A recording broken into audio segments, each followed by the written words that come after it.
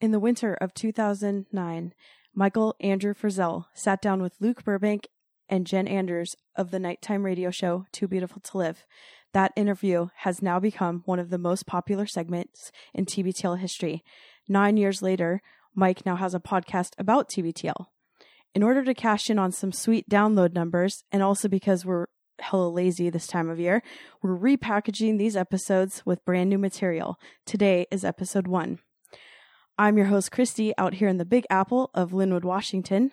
And today, my co-host and guest is coming from the Windy City, Kyle, Texas, Mike Frizzell. Hello, Mike. Hey, you don't even know how true that is. It's so fucking windy here. I was thinking because you talk a lot. Yeah, that's true. Hot wind across the plains of Texas. Everywhere. All right, Mike. So we are about to embark on a 5-part series, which is basically just taking a 5-part series that you already recorded with Jen and Luke in January of 2009, as I said. And we're going to put new material on it where I interview you. We interview a character in your life that you either talk about during that interview or was of that time that you discuss in that. So today is how it all began. How did this start? So right now we're going to start the first episode in 2009 when Mike sat down with Jen and Luke. I hear a voice, it's faint and weak, 2 pink pills to fall asleep. Tonight, we are going to kick off a series of interviews with someone who's gone through some experiences that I'd wager very few of you out there in listener land have gone through. And believe me, you probably wouldn't want to. The person we're going to be talking to was living a pretty normal life, which came totally unraveled when he found himself addicted to prescription drugs, which led him to robbing a bank, which led him to robbing a bunch more, which ended up with him on the FBI's most wanted list.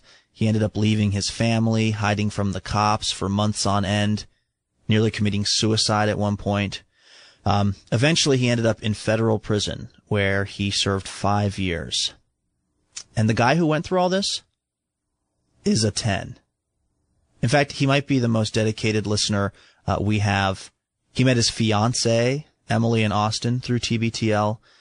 Yes, Drew McFrizz, very familiar to any of you regular listeners out there, is the guy that I'm talking about. His real name is Mike Frizzell.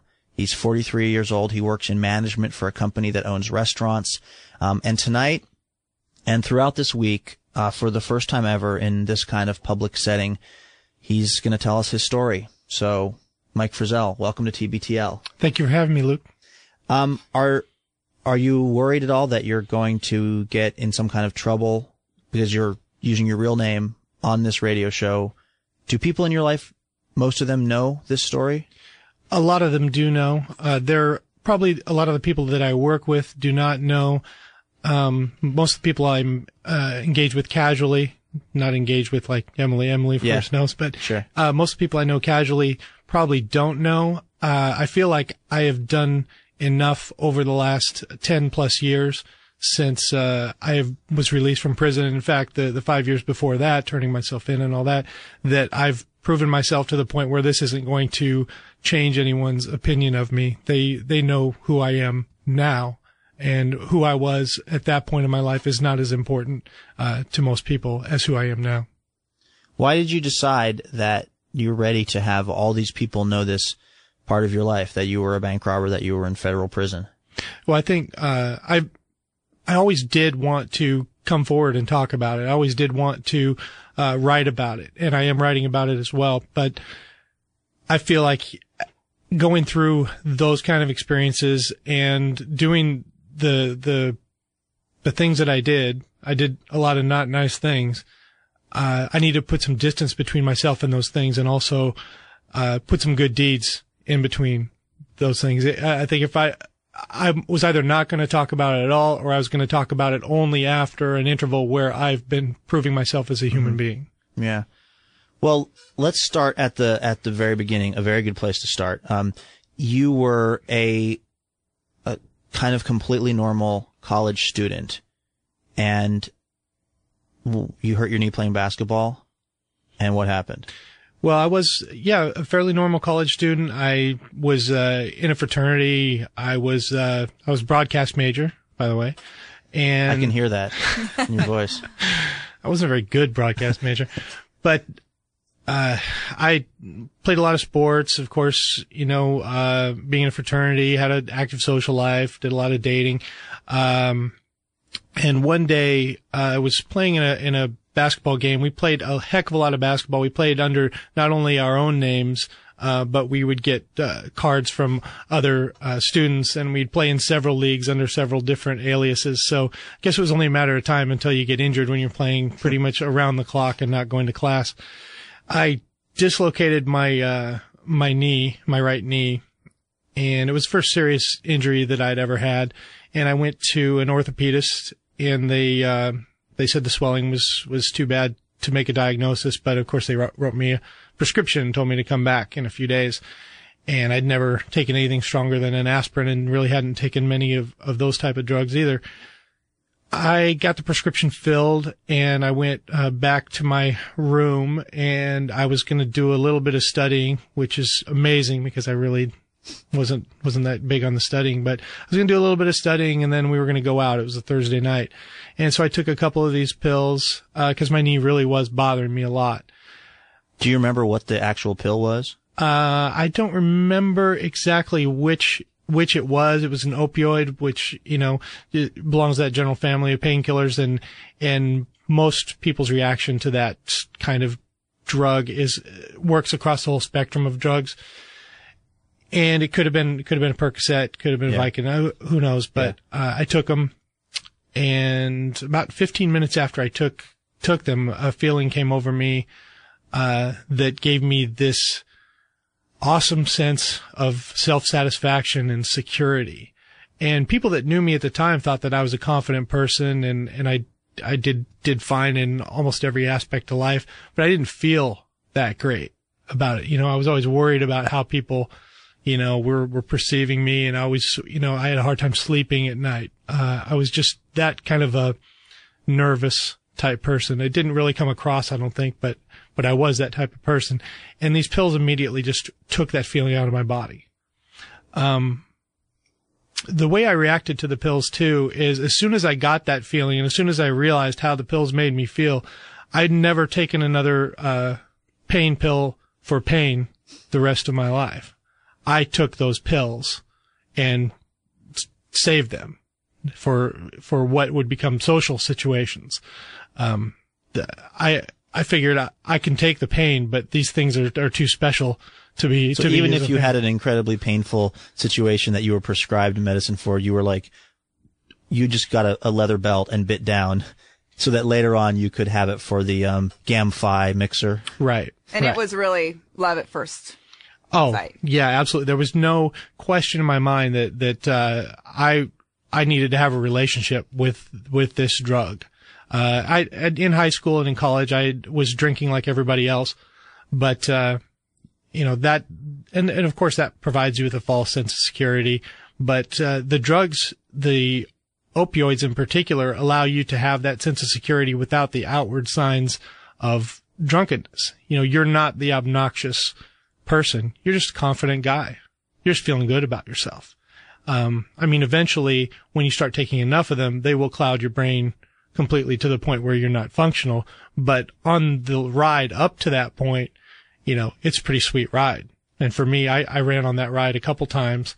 And it does take a while to get to the point where they actually are hurting you and hurting your function, because they're so wonderful right away. And you don't really realize that at some point you're going to cross over into territory where they go from helping you to hurting you a lot. What was the progression like in your life? You're in college. You now have found these pills that make you feel more comfortable on the inside, and you're using them as a kind of personality aid or whatever. Did you start hoarding pills? Did you start making fake prescriptions? Did you graduate from college? Like, how did your life sort of go on? Well, fortunately or unfortunately, right after that, I started getting injured on a regular basis. Not on purpose, but I did. You were high all the time. Kept falling down. Yeah. No, I dislocated the same knee again, shortly afterwards. Within the same time period, I tore a quadricep. Also, I was involved in a really serious car accident, which, ended up with the van that we were in rolling over several times and ending up, on my leg. So my leg was crushed in the accident. And, the sick thing about that is my leg was crushed and I'm sitting there at the accident site and these guys have lifted the van off my leg and I'm sitting on a log watching them clean up the accident site. And I'm not thinking, how bad my leg hurts or what are the repercussions of this leg injury. I'm thinking score. I'm going to have pills for months and months and months. I might be able to get, a lifetime supply of painkillers out of this. So the injuries kept happening. And I was, controlled substances weren't as tightly monitored in those days because we're talking about, I don't know if you mentioned this, but we're talking about the late 80s, early 90s, and the systems were not as stringent in the state of Washington, taking care of the pharmacies and the controlled substances. So you could work a number of doctors at a time. All you had to have was the requisite injury. I mean, a lot of people go and complain about their back or their neck or something. I had some real injuries. So I never had to do that. You couldn't claim any of that on insurance, so you were just coming up with cash for it? You can claim one set of, legitimately on insurance, but everything else you did beyond that, you had to pay, cash for it. And I was working most of the time.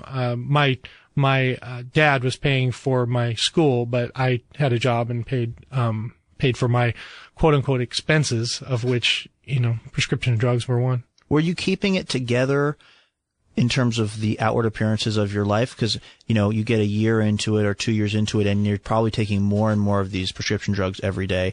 Were you still functioning like a normal person, meeting people, socializing, having fun? Or did you start to get that look in your eye of being like a pill popper? For about the first year, things went pretty darn well. I was using them for, as you mentioned, social situations, family situations, anything where I would have normally been uncomfortable. I was using them for that. And I wasn't consistently, I wasn't using every day and I wasn't using every hour of every day.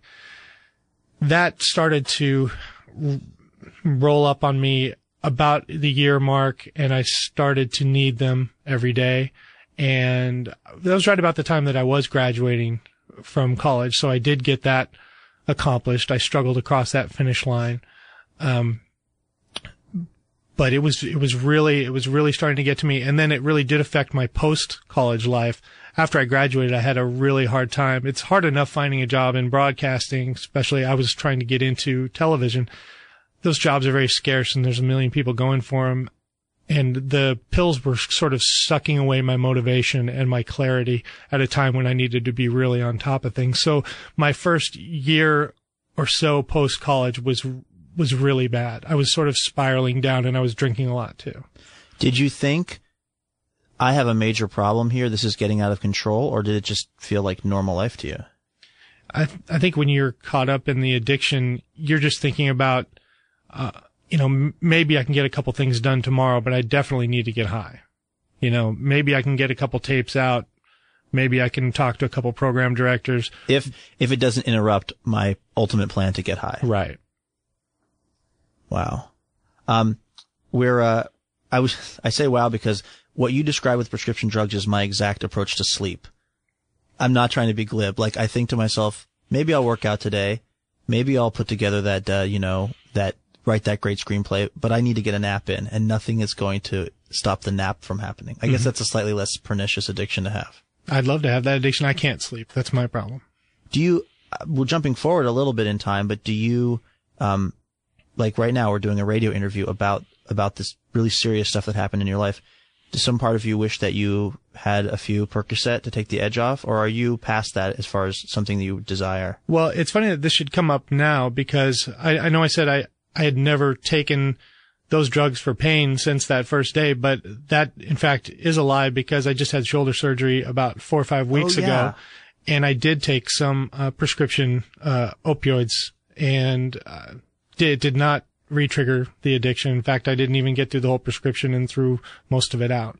Was that a really, really tough call for you to take those or not? A lot of people were really concerned for me, but I just felt like I'm so far past it now, and I'd been through what I had to go through to get where I am, and they didn't really have much of an effect on me. They did not have the same effect that they did originally. So it wasn't euphoric or relaxing or whatever that thing was that it did for you before? No, I felt slightly nauseous and wow. And they relieved a little bit of pain, but probably no more than taking an extra Sudafed would have done. All right, so Mike, you're looking for a job. You're in the throes of being addicted to these prescription medications, and then how did you end up in Florida, and what was the scene there for you? Well, I was doing odd jobs while I was looking for a job in broadcasting. I was doing things like security jobs, temporary jobs, things like that, just to get me, through the day financially. And I was really, really drifting.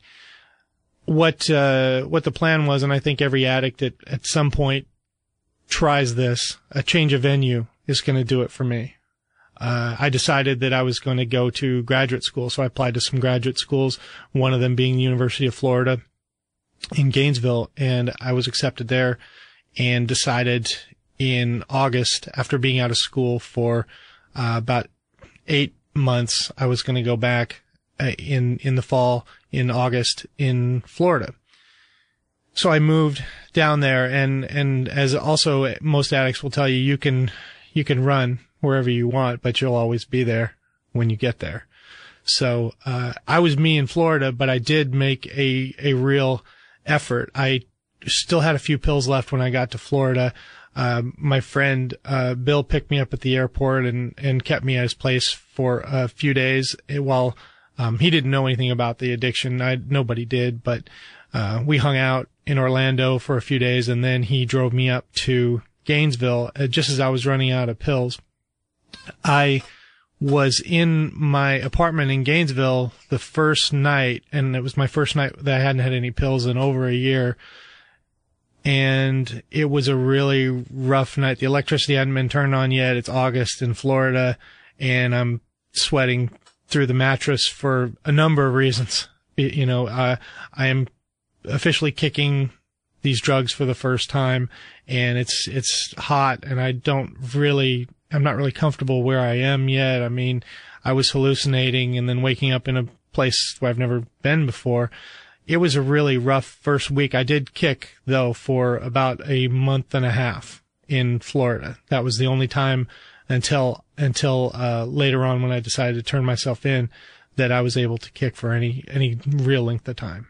What's it physically feel like when those drugs are leaving your body? Is it like your skin hurts? People talk about going cold turkey and how painful it is, but I've never understood what the physical manifestation of that actually is. It totally is it's an all over body pain and experience. Some people experience itching or skin hurting. Me, not so much. I experienced a lot of nausea, and to me the worst part of it was hallucinations. I had horrible hallucinations. The one that I remember the most that happened consistently is lying down in a graveyard and not being able to stand up, and having the hands come up out of the graves trying to pull me in. That's the one that I remember the most. But this wasn't a dream, this was a hallucination. So you were awake, but you thought this was happening. I was awake and I couldn't move. I think we've all had that experience where we're in some sort of state where you're lying in your bed and you want to wake up. Yeah. And you can't wake up. You can't move. Well, you managed to kick, and then your life kind of picks up a little bit, and you got into a relationship, a really serious relationship. You ended up getting married, right? Mm-hmm. And the person that you married had a child who you kind of took on as your own. Yes. Were you then back on doing the prescription drugs, and was that making that kind of family dynamic really hard for you to keep it together? Yeah, a little bit before I met my now ex-wife, I had gotten back doing the pills. And I wasn't very deep in the addiction in the early parts of our relationship, but as the months progressed, it took its regular course, because you have to up your dosages on those type of drugs pretty quickly to keep getting the same high.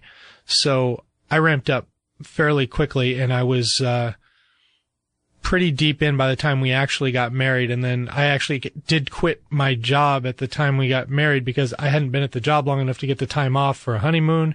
So I just thought, okay, well, when I get back to Florida, I'm going to get another job. And I did try, and I did get a couple jobs, but I never was able to hold down a job again at that point. Which led to your great scheme of the grandest larceny. Yes. I don't know actually if bank robbing is Bernie Madoff is way above bank robbing still at this point. He takes the cake right now, but you did, eventually turn to, robbing banks. I knew a bit of Drew's story through mutual friends years and years ago.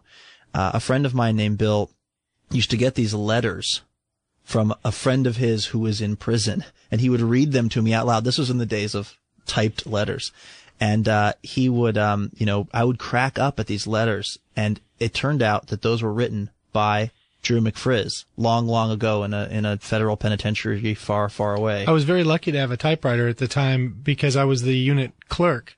I don't think anybody else had much access to a typewriter, but most of the communication at that point out of prison would have just been chicken scratch, but mine must have looked really professional prison correspondence, right? It was intriguing. And so what an odd thing that all these years later, Drew, Mike, you're out and about and you have a completely normal and in fact exemplary life. And I happen to have a radio show. So our paths crossed again. We started talking about your story, and you were gracious enough to say, look, I want to come on and tell everybody about this stuff that happened to me in my life. So here it is. When we left off, you were living in Florida. You were married, with a stepchild, but you were having a hard time because of your addiction to prescription drugs, getting normal jobs, keeping normal jobs, making your life, just kind of work out. When did you first have the thought, maybe the answer to this is robbing a bank? My ex-wife enjoyed watching a show called Unsolved Mysteries. And I don't know if everybody has seen this show. Robert Stack standing in the middle of a dark wooded area, right? The music is so awesome. Yeah. You just know nothing good's going to happen when you hear that music. There's a bunch of villains just around the corner.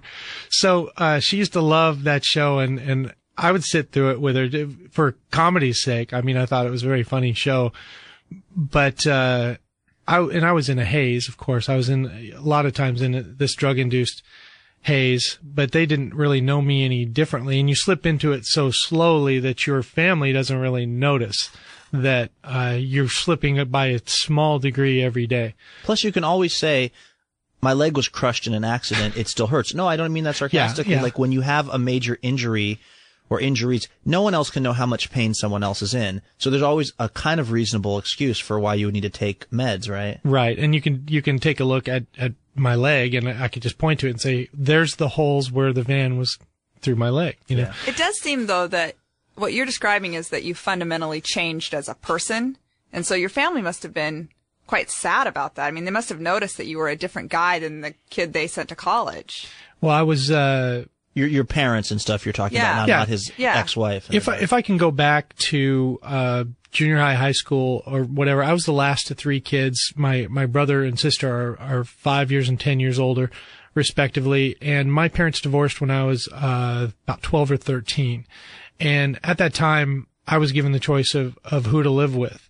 And it probably wasn't great that I was given that choice because I chose my dad, but only because of the freedoms it was going to allow me, because he spent a lot of his time, at least half of his time, out of town for his job. So from a very early age, I was making a lot of decisions about my life that I shouldn't have been making. Sometimes I made good decisions, sometimes I made bad, but they shouldn't have been my decisions.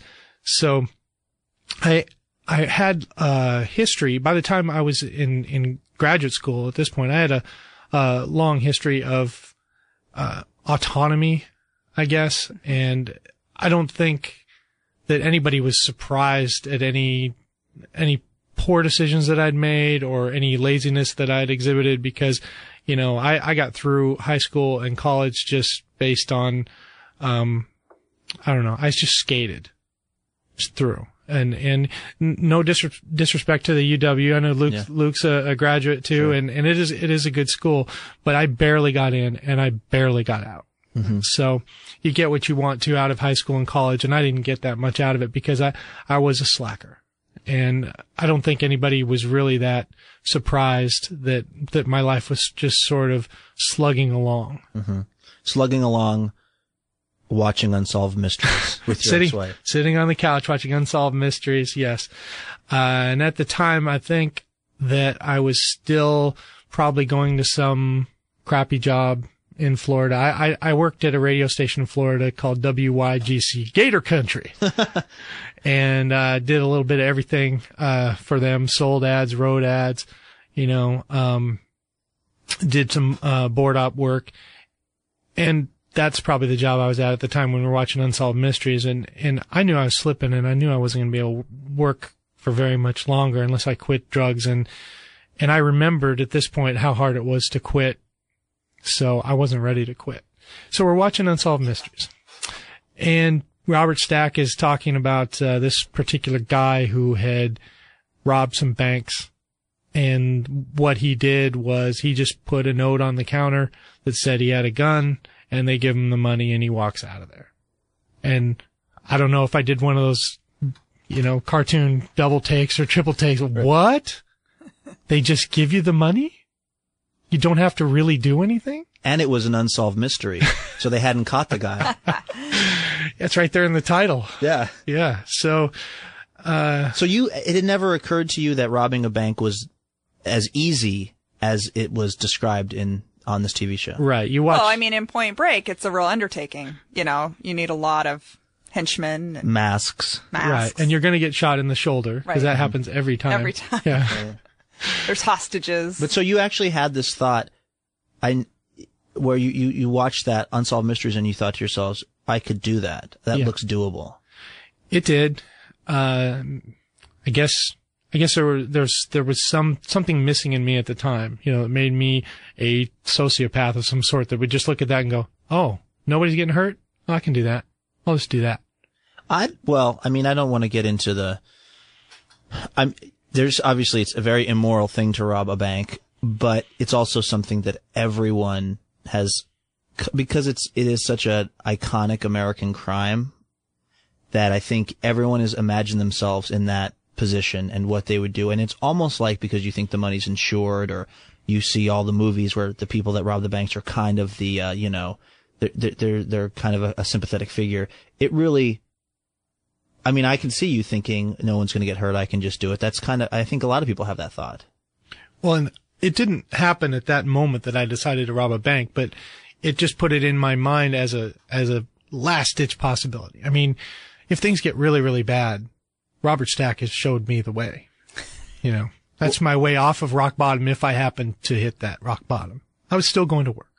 So how did the rock bottom come? I was pretty bad at my job, and, you know. Gator Country? Music wasn't my favorite, but I was trying to sell and wasn't into it. You know, when you're not into your job, you're not going to be very good at it. And then after that job, there were a couple more jobs, probably one other radio station, and then some other menial jobs. And this whole thing was kind of rolling around in my head that I needed more money, obviously, because now I had this family, and my wife was getting her MBA, and she had a very, a 2-hour-a-day job. And of course you have the daughter, and she's got daycare, and of course I've got now what is an ever increasing addiction to prescription drugs, which is costing $30 to $50 a day at that point. And are you explaining that missing amount of money as like getting lunch every day, or how do you explain that to your wife? That's a good question. That's so long in the past that I can't give you exact specifics on that, but you came up with something. yeah. Like any addict, you've got a million of them, you know? Yep. oh, I had to pay this bill or I had to get that. I bought lunch, For everyone. Yeah, for everyone. In Gator Country. Yeah, in 89, $50 lunch in Gator Country, that's like pretty, that's expensive. That was, but you managed to kind of keep, I mean, did your ex-wife have suspicions at that point that the amount of prescription drugs you were taking made you an addict or was out of control? No, she knew that I drank, especially if I went on the road, I would drink a lot, but I didn't drink a lot at home. And I completely hid the prescription drugs from her. She never had any idea that I was doing those. And one of the reasons originally wasn't just to hide my addiction from her, so I didn't want her taking any of the pills. Because you wanted them for yourself. Right. I thought, oh, well, she's just going to get a headache and she's going to steal 2 of my pills. So that can't happen. Wow. So that was not part of the vows when, to share and hold and all that stuff. No, more like to obfuscate and to keep her away from my pills. Don't touch my Vicodin. That was in there. Yeah. We wrote our own vows. When did you, if the watching of Unsolved Mysteries was the first thought of that's my plan Z, that's like if everything doesn't work out, when did it go from being this background thought to, I am actually going to rob a bank in 2 days? It wasn't exactly clear. What happened was I believe I lost my last job, or I just didn't go. I think it was some sort of car dealership thing where I was going to go sell cars or something. And I went for a couple days and then I just stopped going. And I used that car dealership job as the first jumping off point for a lie to my wife about having a job. I told her that they'd given me some job in fleet sales and that I would be doing some traveling, just around the state, not long plane trips. I told her that, and then told her my first trip was I had to go pick up a car in Jacksonville. So, a car for my personal use.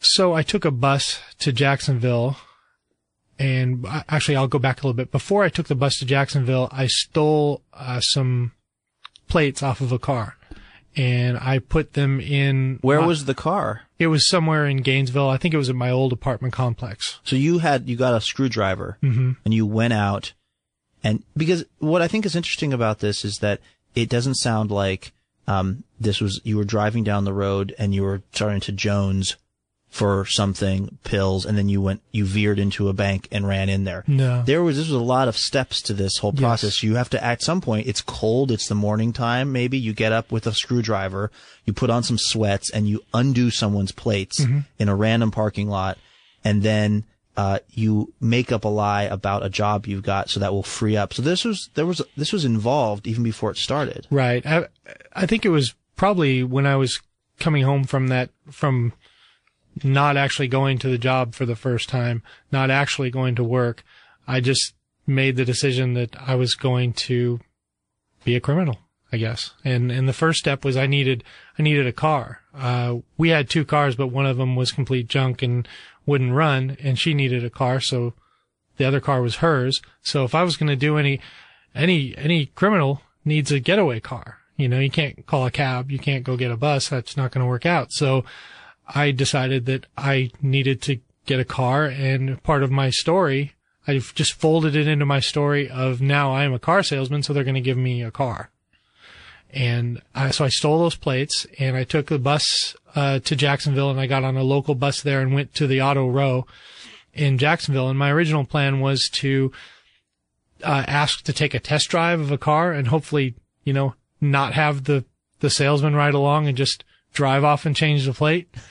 And I went to a couple dealerships and talked about taking test drives, and each time the guy was like wanting to jump in the car, and I was like, I changed my mind. So you didn't go on an awkward test drive that you had no intention of being on, just because you see, that's what I would have done. This is why I'd be a terrible criminal. I'd still be on test drives somewhere in Tallahassee, asking about the mileage. Right. I mean, and I could have done something like, is that new car scent? Good in here. I could have done something like tell the guy that I had a gun and force him out of the car or something, but I wasn't interested or that hardcore. I didn't really want to be a dangerous criminal, and Right. I wasn't, in fact. So I was a little confused, and I was going between a Toyota dealership and I think a Ford dealership. I was just sort of walking from one property to the other, and I was walking by the service department at the Ford dealership, and there was a 1988 Ford Aerostar minivan, which was a pretty new car at the time. It was only about a year old. 2 years old maybe, and it was just sitting there running outside the service department. Obviously, they'd fixed it or something. There's some minor repair done, and they had it running out there. And I just jumped in that van and I drove away. Did you speed away or did you drive I drove regularly? very, very carefully. In fact, through all my crimes, I was only one traffic stop away from being arrested for everything that I did my whole life. So I drove very carefully away. I got on the freeway, which was right there, and I was driving to Gainesville, but I stopped pretty quickly in a town called Stark, which is where the maximum security prison is in Florida. I think it's where they fried Bundy. Foreshadowing is what they would call if this was a novel. I stopped in Stark and I changed the plate on the van to this plate that I'd stolen from Gainesville earlier, just in case, and any state police were looking for the van with that particular plate, they would be discouraged by they wouldn't see the stolen van plate. Mm-hmm. They might see a stolen plate, but They wouldn't know it unless they did the computer and all that right, stuff. which they would have no reason to run because it wasn't the right van. Yeah. So, Did you have a feeling as you drove off into the van, like, my life is irrevocably changed? Because this was like the first major, aside from stealing those plates, this was the first big crime you'd ever done, right? right. Well, I was clouded, of course, because I was high, and I was pretty proud of myself, actually, for pulling it off. And I don't know, I guess I would have been prouder of myself if I'd have actually stolen a car like a real car thief instead of just getting into a car that was already running and driving off, which you could do in front of any 7-Eleven, I guess, when someone goes in to get a cup of coffee. But I was proud that I was bringing home essentially a brand new car for my family. It's twisted, but it's very true. And I also knew that now I had the means to get started and better provide for my family and better provide for my addiction. So it's, not my proudest moment, but in the moment, I didn't feel bad. Yeah. So you drove back home with this new van, and now a sense that you could probably begin your life as a did you think bank robber at this time, or were you just thinking life of crime that will probably involve a minivan? I was going to steal soccer equipment. Yeah. No, no, I had planned that I was going to rob a bank and see how it went. And I'd already decided which one that I was going to rob. There was a bank in Tampa that was not far from where my ex-wife's aunt lived, and it was right on this major road, and it was right by the freeway, and there were places to park behind it where you couldn't see from the bank. And I'd already given all this a lot of thought. And we'd driven by that bank a few times, and I remember looking in there thinking, is there a guard in there?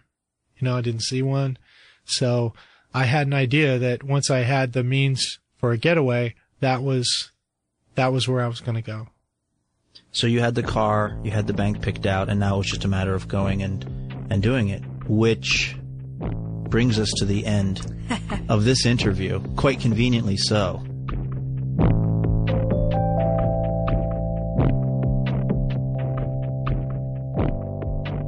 Okay, Mike. Now is the segment everybody loves. Christy has questions. Christy always has questions.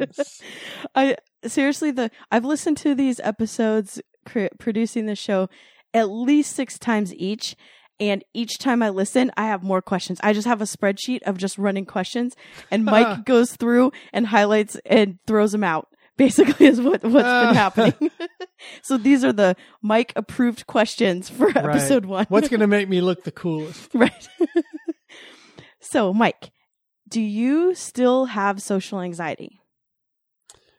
To some extent, I do. What I do have more than I had back then is confidence, because when you have social anxiety, you sometimes think that you're not going to be able to handle situations well. I now know that I can handle almost any social situation well. I still don't like it. Mm-hmm. It's still like I have some dread sometimes going into social situations, but now I have confidence. So there's not as much need to like do some treatment in advance or to make sure that we're going to get, is there going to be alcohol there or whatever? And obviously, I don't need to take any pills or whatever. So the ability as an adult to just suck it up. I mean, it'll all be over in a couple hours, so no big deal. And there's also some element of just realizing that why would these people invite me to their house if they didn't like me? Mm-hmm. So just be yourself. So that stuff has faded away a little bit. Do you attribute that to getting really, really old, or everything you went through, being in prison, or just you've learned to deal with it in your own way, or all? Yeah, all of those things. Mm-hmm. Because because you are really, really old. Yeah, super old. And think about turning yourself in and going to prison and the anxiety that you're dealing with there. And then compare that to going out to dinner with one of Emily's friends. Mm-hmm. Now, way back in the day, going out with my girlfriend or my wife's friend might have given me enough anxiety to want to be high. But now it's like, I think I can handle it. Yeah. So when you first started, we heard about you had a basketball injury and you hurt your knee. And then you said you took the first one and then you never once took a pain pill for pain. Yeah. At least until after until prison and everything. Until I actually had some surgeries and some pain later on in life when I wasn't addicted to them. Right. Yeah. So how many were you taking a day at first? I would only take one at first and then 2 at the most for the first few months to 6 months, because I wasn't taking them every day. And if you're not taking them every day, you don't start building up a tolerance for them. So, that was, it was just after I started to switch it into, this is an every night thing or 3 or 4 times a week thing, that I started to take a few more, like 3 or 4 at a time, just to get the same effect that I used to get from 1 or 2. And where would you get these from? Would you just do the drug seeking through a hospital? Well, I had insurance through my dad, and I had insurance. I bought the insurance through the UW, so I could get 2 prescriptions running. Okay. And at first, and for at least a long time, that was enough to keep me stocked. Mm-hmm. I just don't, because everyone has their guy that's a pot dealer. I just don't see like, hey, where do I get some Oxy? You know what I mean? Yeah, I didn't really need to have a guy until a lot later. And then, I would find someone who had a lot, and I would come up with enough money to take care of myself for a long time. I see. Okay. So it wasn't like daily where I was like, oh man, where am I getting my pills today?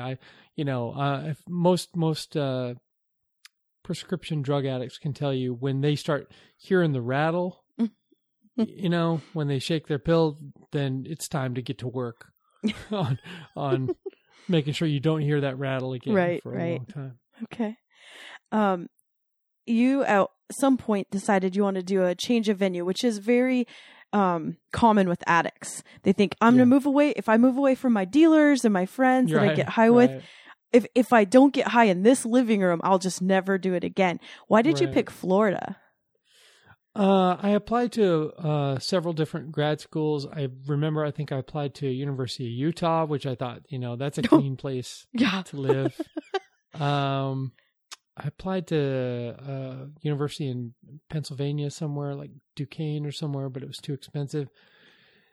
There was one other, and then there was University of Florida, and it ended up that I got a fellowship to University of Florida. So some of my schooling was going to be paid for, and it was also a state school, and it wasn't too expensive. Mm-hmm. So I ended up going there. And what were you going for? Broadcast management. Did you ever finish that? I guess I don't know that part of the story. No, I did a year. I think it was a year out of a 2-year program, and I was doing really well, but it took a lot of concentration, and I was also working full time. And then once I met my future wife, I was preoccupied with that and trying to provide for her and our daughter, because my wife was going for her master's. She was going for her MBA, and she ended up getting it. And so I was trying to be a good husband, and also I was getting pretty deep into my addiction, and my ability to concentrate beyond a few hours at a time was diminishing. And how did you meet her? We met because originally she went, actually she may have been in the MBA program from the beginning, and I just met her in one of my graduate school classes. Okay. And we worked on a project, I think, but even if we hadn't, I think we would have met because the class would go, because we're graduate students, we would go out to a bar after the class. It was a night class. And we went to this bar called the Purple Porpoise. Yeah. Talk about a hookup joint, right? Yeah. We went out to this bar called the Purple Porpoise, and she was really smart and funny, and I liked her a lot, and I think I ended up asking her out, and the rest is history. Bad history for her.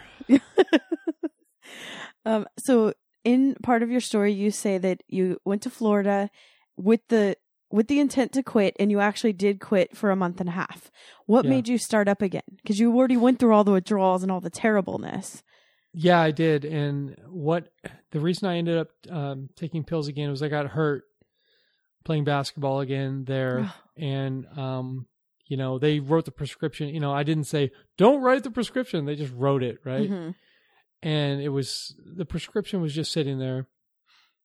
And I had been invited. I had my head down. I was working really hard because I was at grad school, and I was working full time at this place that made and fulfilled contact lens orders. I was like a guy on the phone or whatever, and I was working all day and going to school at night, and I was doing really well.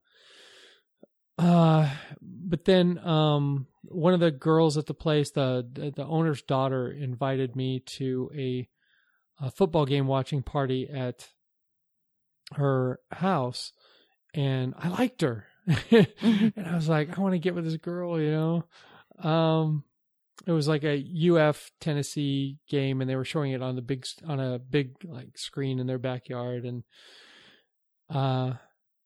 and I was like, I like her, and I want to do something. I want to make a move, right? And then I fell back into the old thing, like, well, I'm going to get some pills and make sure that I'm relaxed and that this thing happens. Mm. Did it happen? Not telling. Well, I have to know if it was worth it. Your relapse. Whoa, worth it, right? So, go on. I'll say that once I saw her put mayonnaise on a hot dog, I was no longer interested. Deal breaker. I agree. Yeah, it was a deal breaker for me. Ranch dressing on pizza, killer. Well, crusts maybe, but so that's what led me back into doing it, and then just once I took those pills that night, I was back into it. Okay.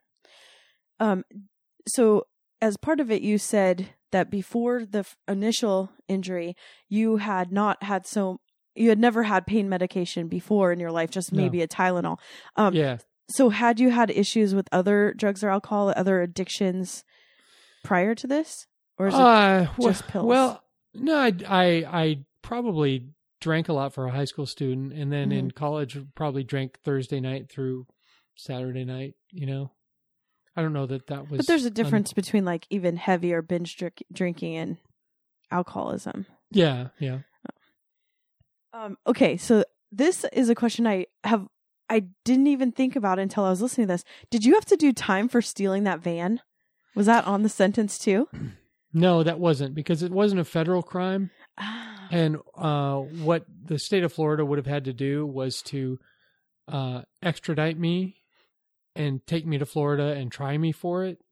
And that seems to be a lot more money to spend than they probably would have been willing to. That's my theory anyway. I was never charged with it. And I was just like, yeah, if I were them, I probably wouldn't be that hot on that either, because I had no prior convictions. So, and that felony happened before the bank robberies. Oh, okay. So it might have even not been that much time to do. I can't believe you kept the van the entire time. I didn't keep it the entire time. I actually left it in Seattle. Oh, okay. And what did you take to San Diego? Well, the Saturn that I bought for my wife, I took that. I see. Okay. But weren't they looking for it?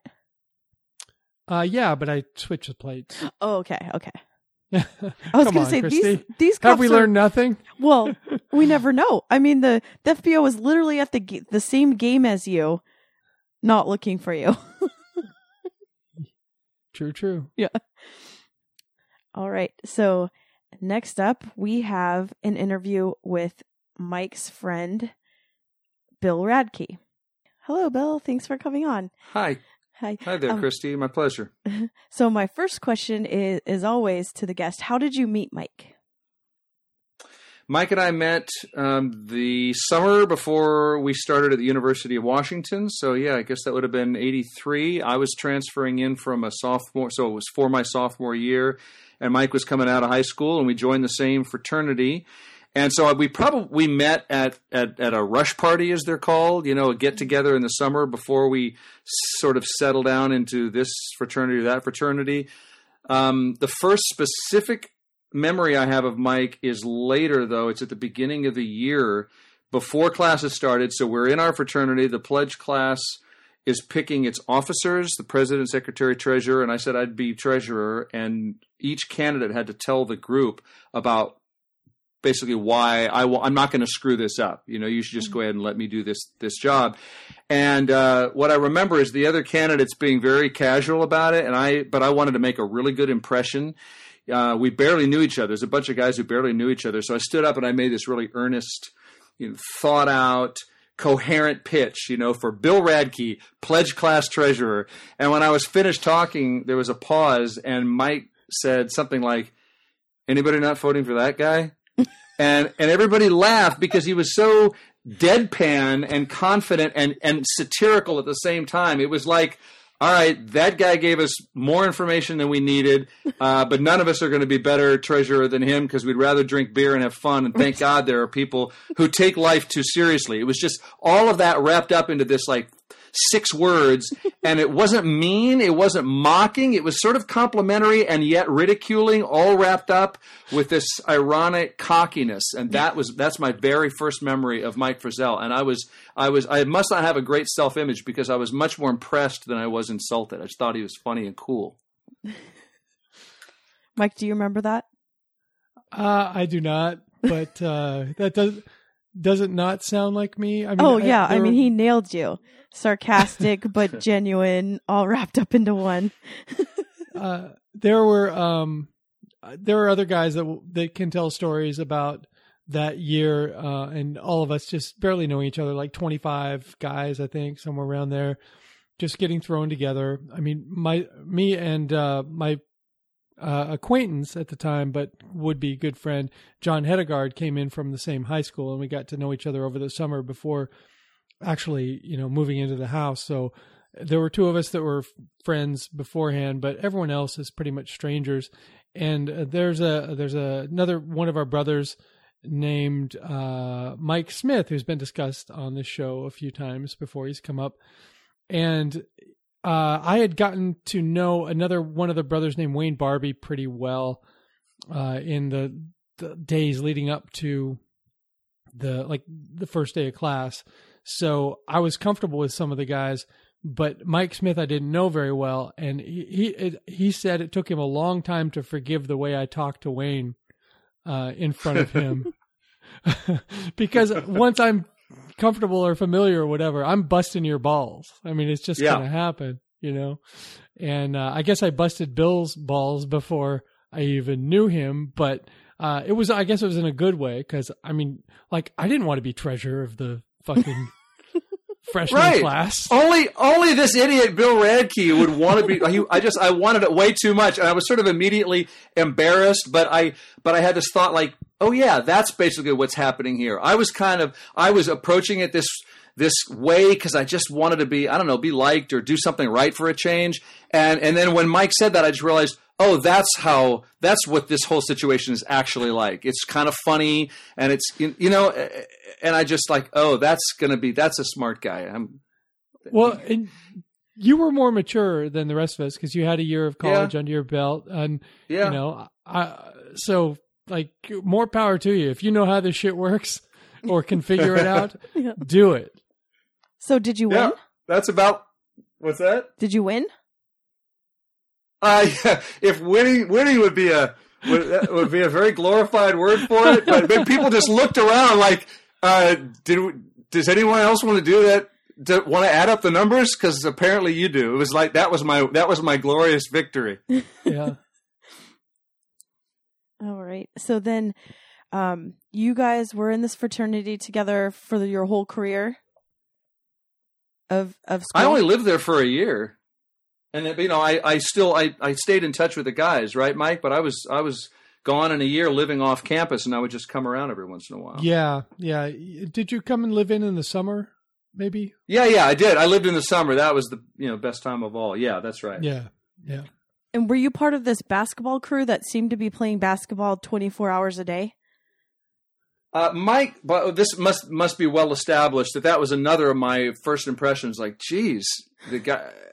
He just the jump shot, and he not only did he have a smooth jump shot and hops, but he actually enjoyed rejecting. He enjoyed stuffing the ball, and I'm I can get up and down the court, but no, I kind of stayed away from that because it was not my thing, especially when first. Oh, you just reminded me actually. I don't know if you remember this, Mike. I feel like I brought it up to you since, but I didn't have it. I'd never been on a team. I didn't really know what to do on the court, but I figured, well, one thing I can do is I'm going to play tough defense, which I think involves boxing you out. I can put my body in between you and the basket, and how can you score? I don't know if that's legal or not. You're taller than me too, so. Yeah. And so I just I tried to constantly, you were the best offensive player, so I thought if I can keep you from the basket, I was just always kind of shoving into you, and you would get really frustrated. And all the mockery, all the ridicule and kind of irony, you did it wordlessly with your body, because it wasn't just like you shoved me like we're suddenly having a fight on the Delt court. It was just in exasperation. You would start to push me around. It was just this comical, you were showing me how dumb I must have looked and how, when you got sick of me doing it. Yeah, you were annoying as fuck, Bill, because when you started putting out that effort, man, that got to me because it was effective and it kept me from being as good as I wanted to be. And I don't know if you remember me mocking, my main thing was, you had one actual skill other than the defensive hustle. You had a pretty good shot. But it was a shot that you stepped into, and you took, to me, at least 3 steps to step into this shot without dribbling. Yeah. And it's not like I would call it and say that's traveling or whatever, but I would always point out that, wow, that shot, you took a lot of steps into that shot. Yeah, because I had only played in my driveway ever, and where I had a house rule where I could walk with the ball. Yeah.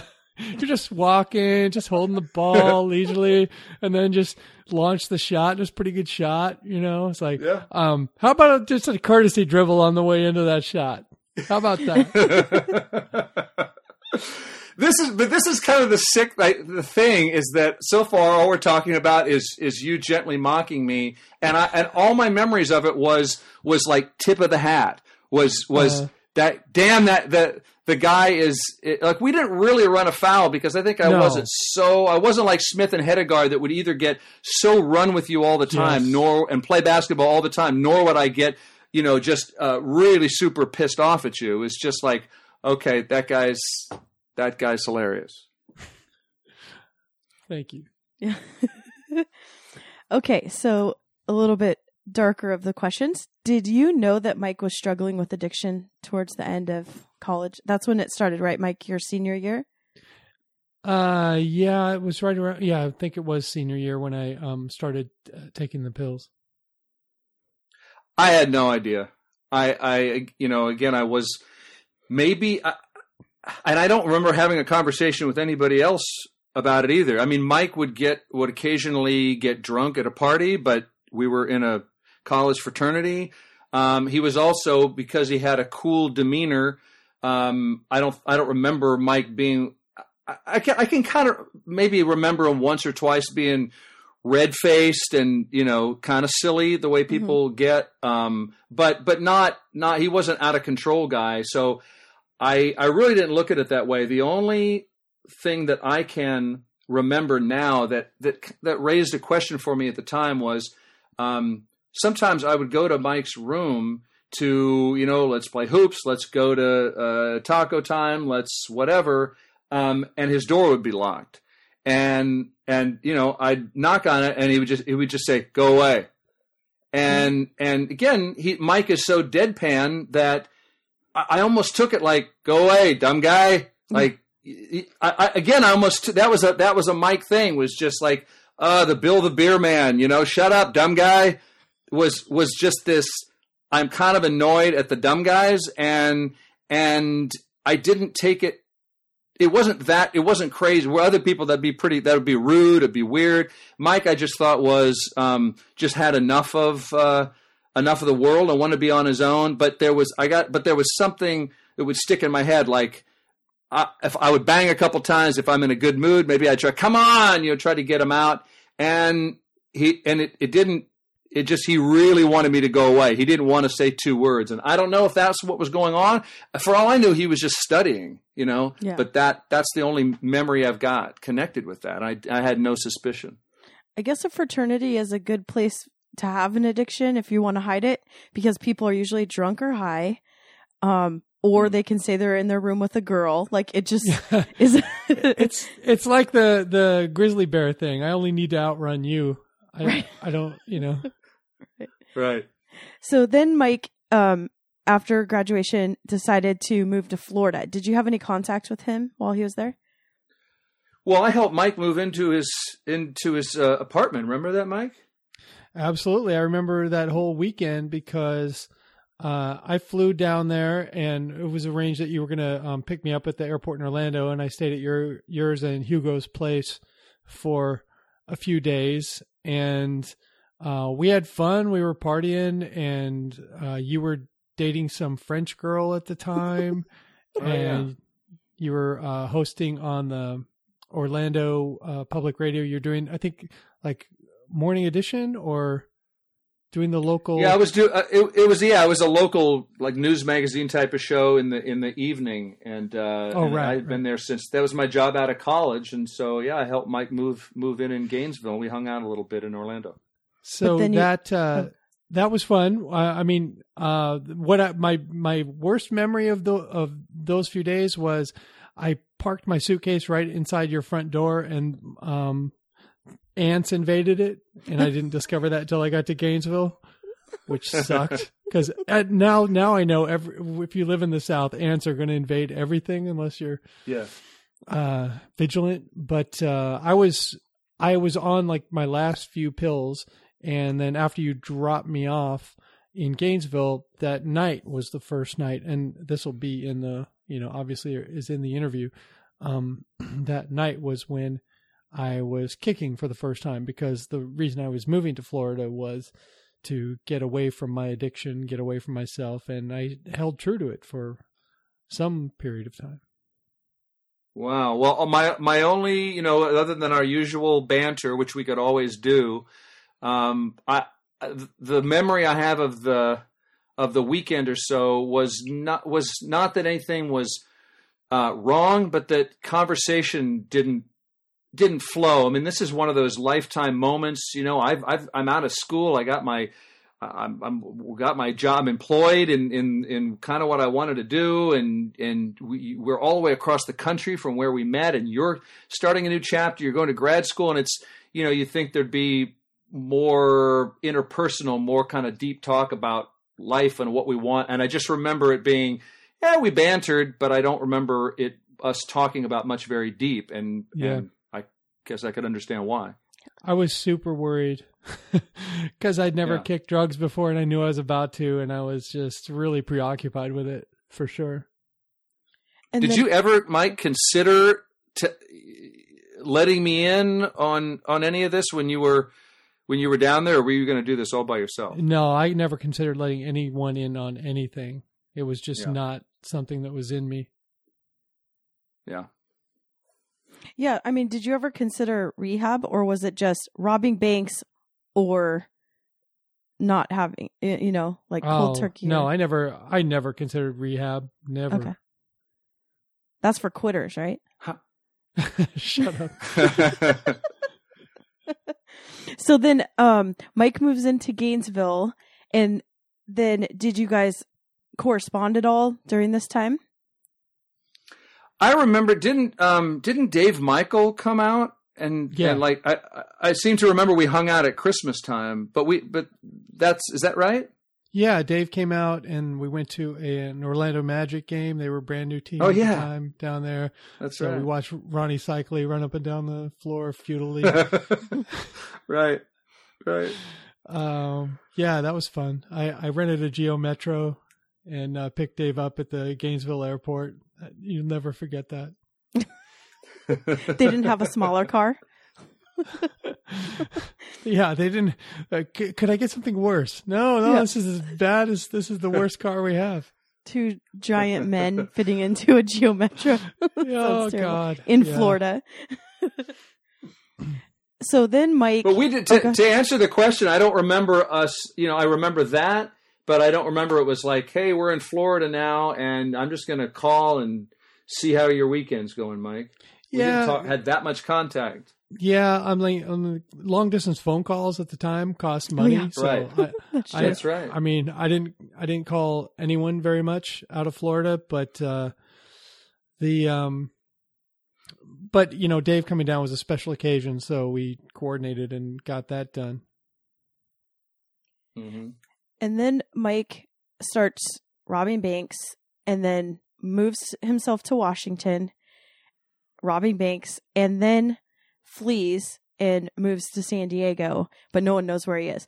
When did you find out all of this was happening? Again, I assume we can use his banter, throw his name around, even though I don't know if he wants to be identified. But our friend Dave told me about it. I had stayed in touch with Dave a little bit, and he told me the story over the phone. And as you the whole thing. What can you say except you got to be kidding me. He's the one who filled me in. After Mike had already been caught? Or when he was on the run? No. This is when he was on the run. The details I remember, and stop me or edit me if this isn't okay, but I remember the detail of a shoebox stashed in Mike's wall or something that the FBI had shown up, and that had been all pried away, and Mike, and Mike was gone, and a few more details around that. But that was the story as it came to me. But you were never questioned if you knew where he was. No, nobody ever questioned me. I didn't get, only when Mike had turned himself in. So I'm following this through our mutual friend Dave, who's in Southern California. And Dave and Mike, did you go to the same high school, Mike? You must have, on the east side. Yeah, we did. We both went to Yeah. Interlake High School until I transferred out senior year. So Yeah. Mike, So he was giving me the story, and eventually I got contacted. And Mike asked me for a letter to the federal prison at Sheridan. That was my next contact with Mike or any kind of authority. So Mike, I need to get this straight. So your friend that you've known for years and lives in the same state where you started robbing banks was not questioned, but Charles Barkley was? Is that true? What? Were these Yes, the Keystone Cops and Barney Fife that were after you, or what? Well, I guess they figured that once I was on the loose with all this bank robbing money, that I was going to try to upgrade my famous friends, because Bill was only kind of famous at the time. Right. So I was Ronnie gonna, Cycli famous. I was gonna get to the club with Barkley and start making it rain there, and I don't know. What's the Charles Barkley connection? Do I get to know about this? Well, during the 1987 All-Star Game, you know how, Bill, when different broadcasting companies would come to town and they would be doing events like Husky Games, or in this case, the NBA All-Star Game, they would source the PAs from the broadcasting school. Right. So one of the gigs that I got, and Mike was along on that one too, was CBS Sports. The NBA All-Star Game was in Seattle in 1987, and I remember. One of my duties was just driving folks around, and I drove a lot of famous folks around, like Isaiah Thomas and Tommy Heinsohn and Charles Barkley, and I drove Charles Barkley around a few times, and we kind of hit it off. I mean, like, he was into gambling, and so was I, and he wanted me to stop and get him some newspapers so he could see how the college teams that he'd gambled on the night before had done and whatever.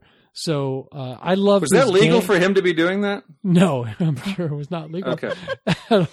At all, and I'm sure he still does it or whatever. But so we were hitting it off, or to the extent that you can, with a production assistant and some famous athlete or whatever.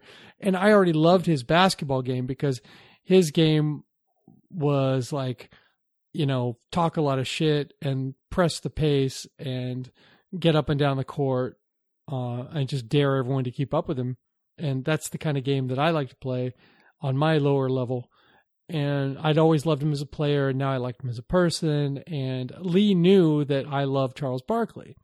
So I guess she told the FBI this, and they just... Ma'am, can you think of anything that might be a lead? Well, he thinks Charles Barkley really presses it, and he admires that. So they started showing Thank you, ma'am. That's enough. Once they knew I was in Southern California, they showed up at the Phoenix Suns and LA Lakers game, which I attended, and I was in like the second or third row. I paid for some really good ticket for that. But somehow I walked right by them, and then never saw me, even though when I went back to my apartment and saw the game that I had taped, I showed up as the camera went back and forth down the court. You could see me. But the FBI, even though they had interviewed him and asked him, who I was, and he said, I don't know who the fuck that is that you're talking about. They never generated catching me out of it, even though I think they might have been at a game in Phoenix that I went, where the Sonics played in Phoenix, and I was in Phoenix, the Arizona area, robbing banks that week. That's hilarious. So, the way that Luke Burbank found out about Mike is because you shared some of the letters that Mike wrote you out of prison. Do you have any of those letters still? I will. I can stay on the hunt. In the short notice I had, I looked in my garage. They might exist in a box, but I couldn't swear to it. I couldn't lay hands on one. But so, Mike, did you have a list of people that you would write letters to, like weekly or daily, or how did that go? No, it wasn't. There was nothing set. I mean, because I was where I was writing a lot of letters, and then when someone would write me back, then I would have just jump on writing them back, because I got a fish on the line here, someone who will actually talk to me.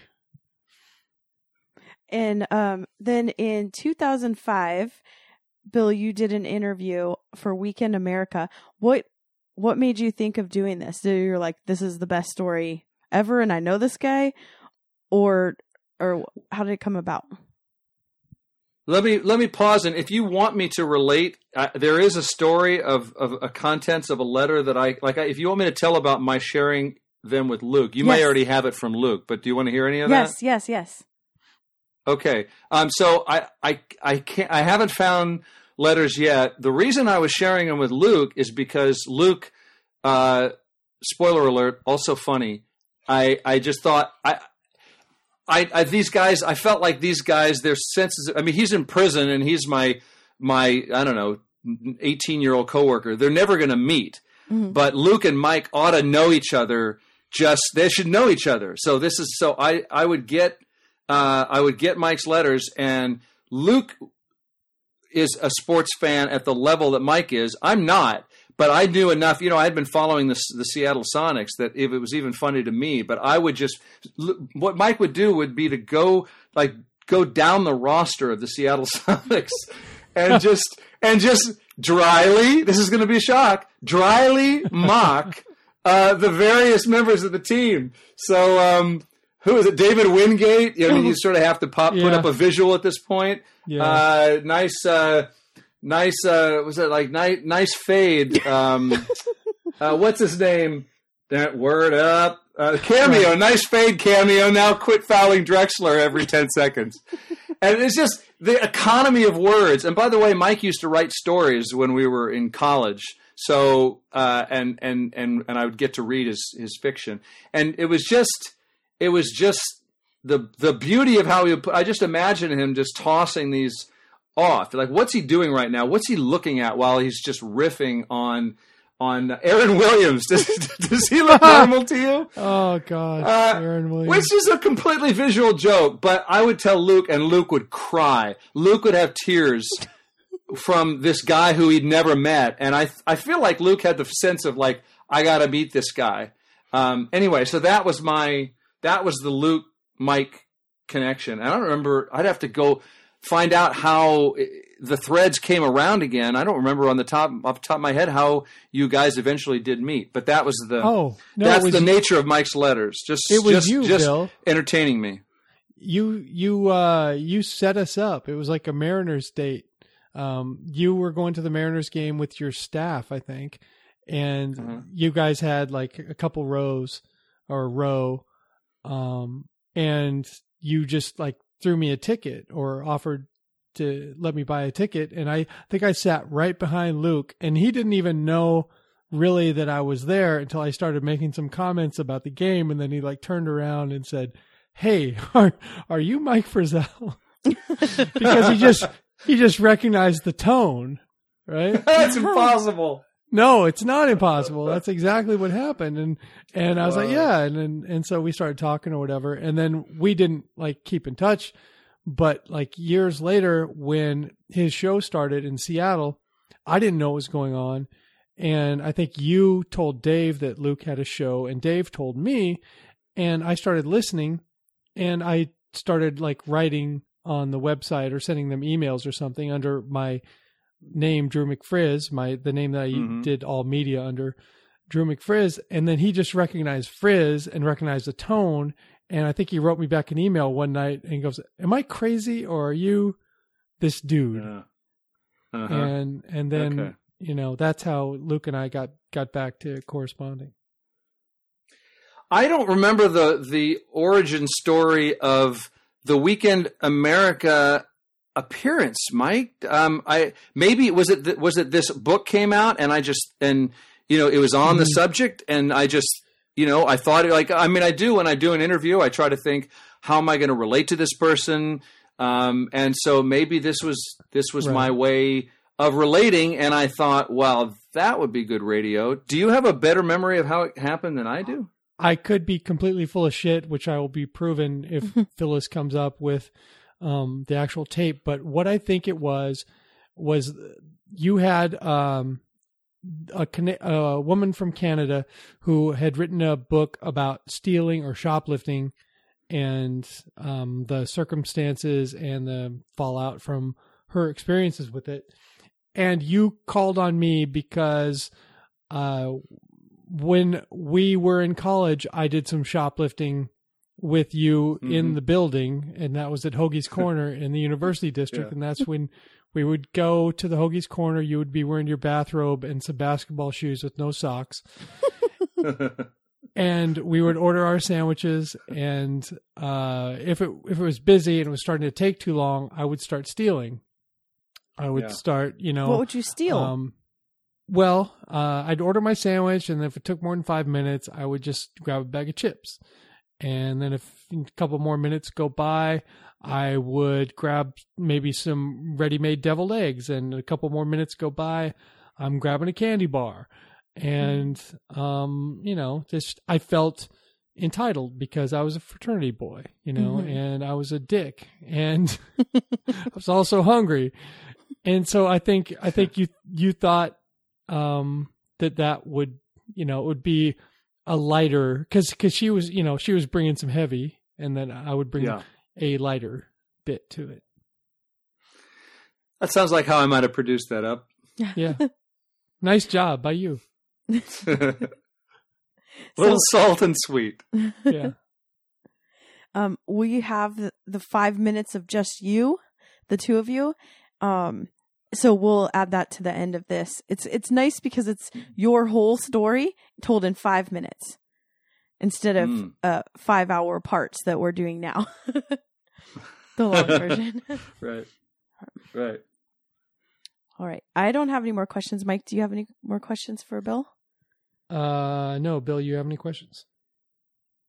Well, I guess an observation and a question.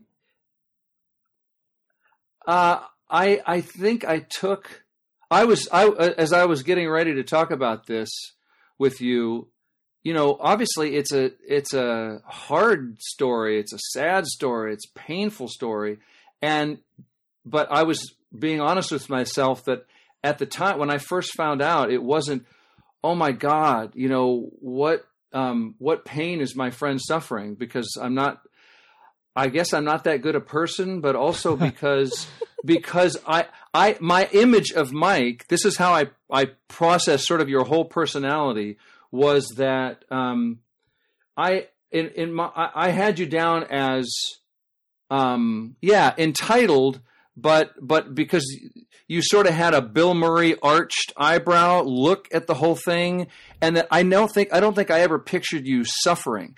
In my mind, it wasn't Leo DiCaprio, whatever that movie is, where he's getting away with everything, but it was that sense of like, well, Mike is cool. Mike is. I'm glad I'm not living his life, but he's got it under control. Like, who else could rob that many banks just because he decided to?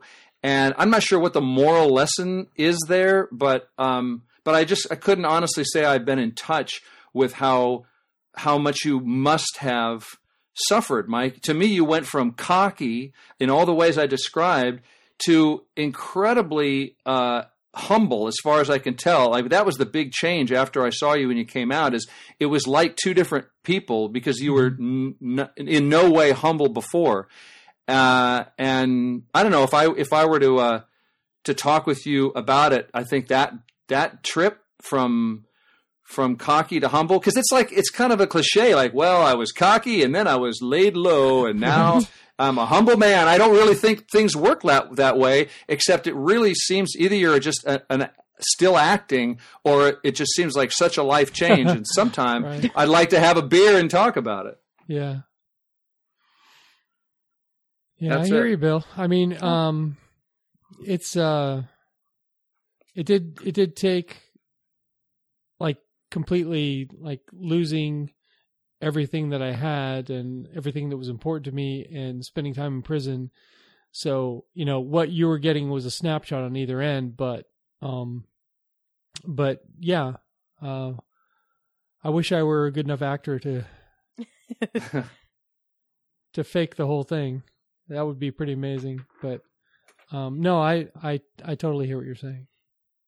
Well, Mike, I wish you the best, and it just makes me think that why should I wish you the best just because we were in a frat together? It makes me, wish everybody the best. People who do, shitty things and crazy things and dangerous things. But I do wish you the best, my friend.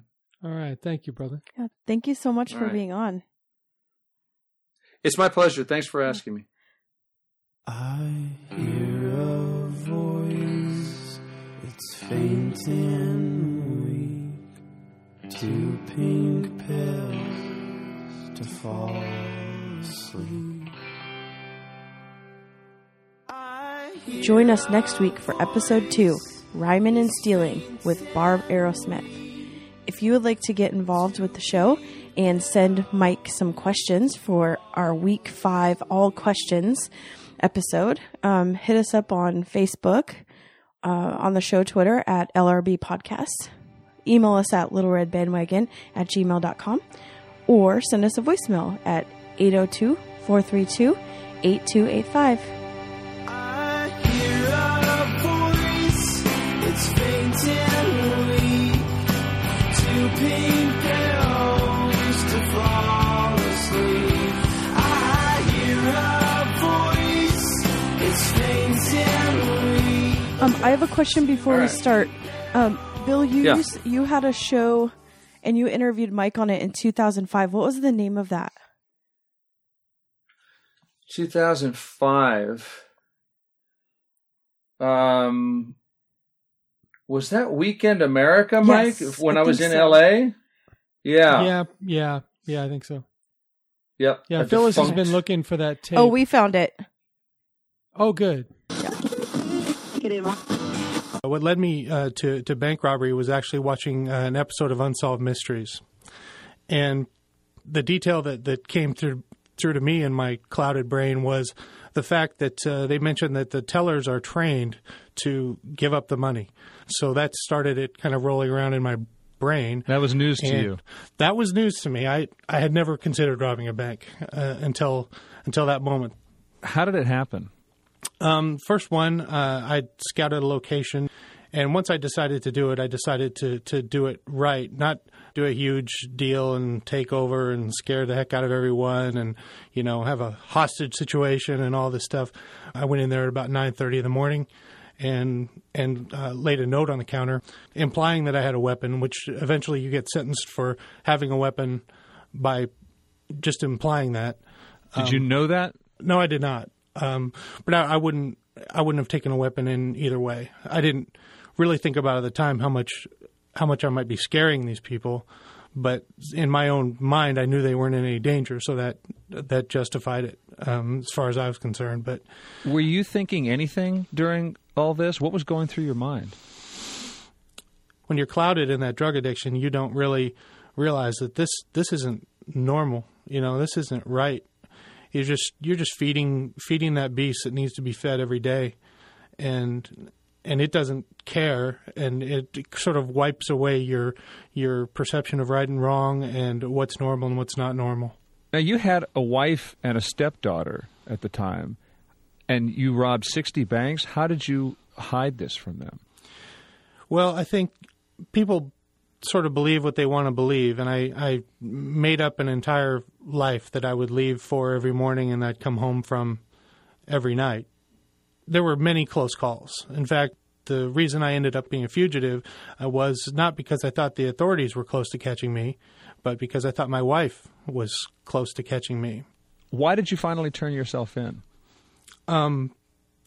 It was pretty simple, turning myself in, because my drug addiction had reached a point where I could sense that I did not have much longer to live. I was probably only going to live for another few weeks or a month. I was taking 16 to 24 painkillers a day just to feel normal.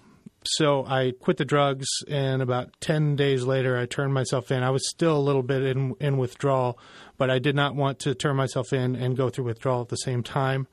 So I quit the drugs, and I drove up to Seattle from San Diego and slid my license under the glass at the Bellevue police station and just waited for them to run my license and come out and arrest me. What was their reaction? There really wasn't a lot of reaction. I can't even remember the face or demeanor of the person that took my license. I was so in my own world of fear, you know. I knew it was coming as far as I was going to have to do a lot of time and a lot of payback, and there was a lot of work ahead. But at the time, I was thinking, this is the only way I'm going to live. Have you thought about redemption? Did you turn yourself in looking for redemption? Can you be redeemed? I think redemption is a word that's so huge in some ways. I mean, you hear about it in book reviews and movie trailers, you know, in a world gone mad, one man seeking redemption, you know, all that. Having lived in my skin and gone through what I've gone through and getting to where I am in my life right now, I can honestly say there was no big picture for me at all. It was fear-based, day by day. I wouldn't even say goal setting, but just survival. I need to make the people in my family that hate me tolerate me again, or make the people that tolerate me love me again. Get my ex-wife and stepdaughter to stop hating me. You know, this day-by-day stuff that you're not thinking about as part of a big plan for redemption, but over a period of 12 years, 13 years, it all adds up, and some people might see it as, well, this is a person who's been redeemed. I don't know that some of the people I scared when I was robbing banks would agree, but some people would say that redemption has been achieved. Do you feel guilty, or is guilt just some other negative emotion to pile on to the world? I wouldn't say that I lament it every day. I can't live like that. That's a place where, addictions spring out of feeling guilt every day. Well, Mike, thanks for reliving all of this for us. You're welcome.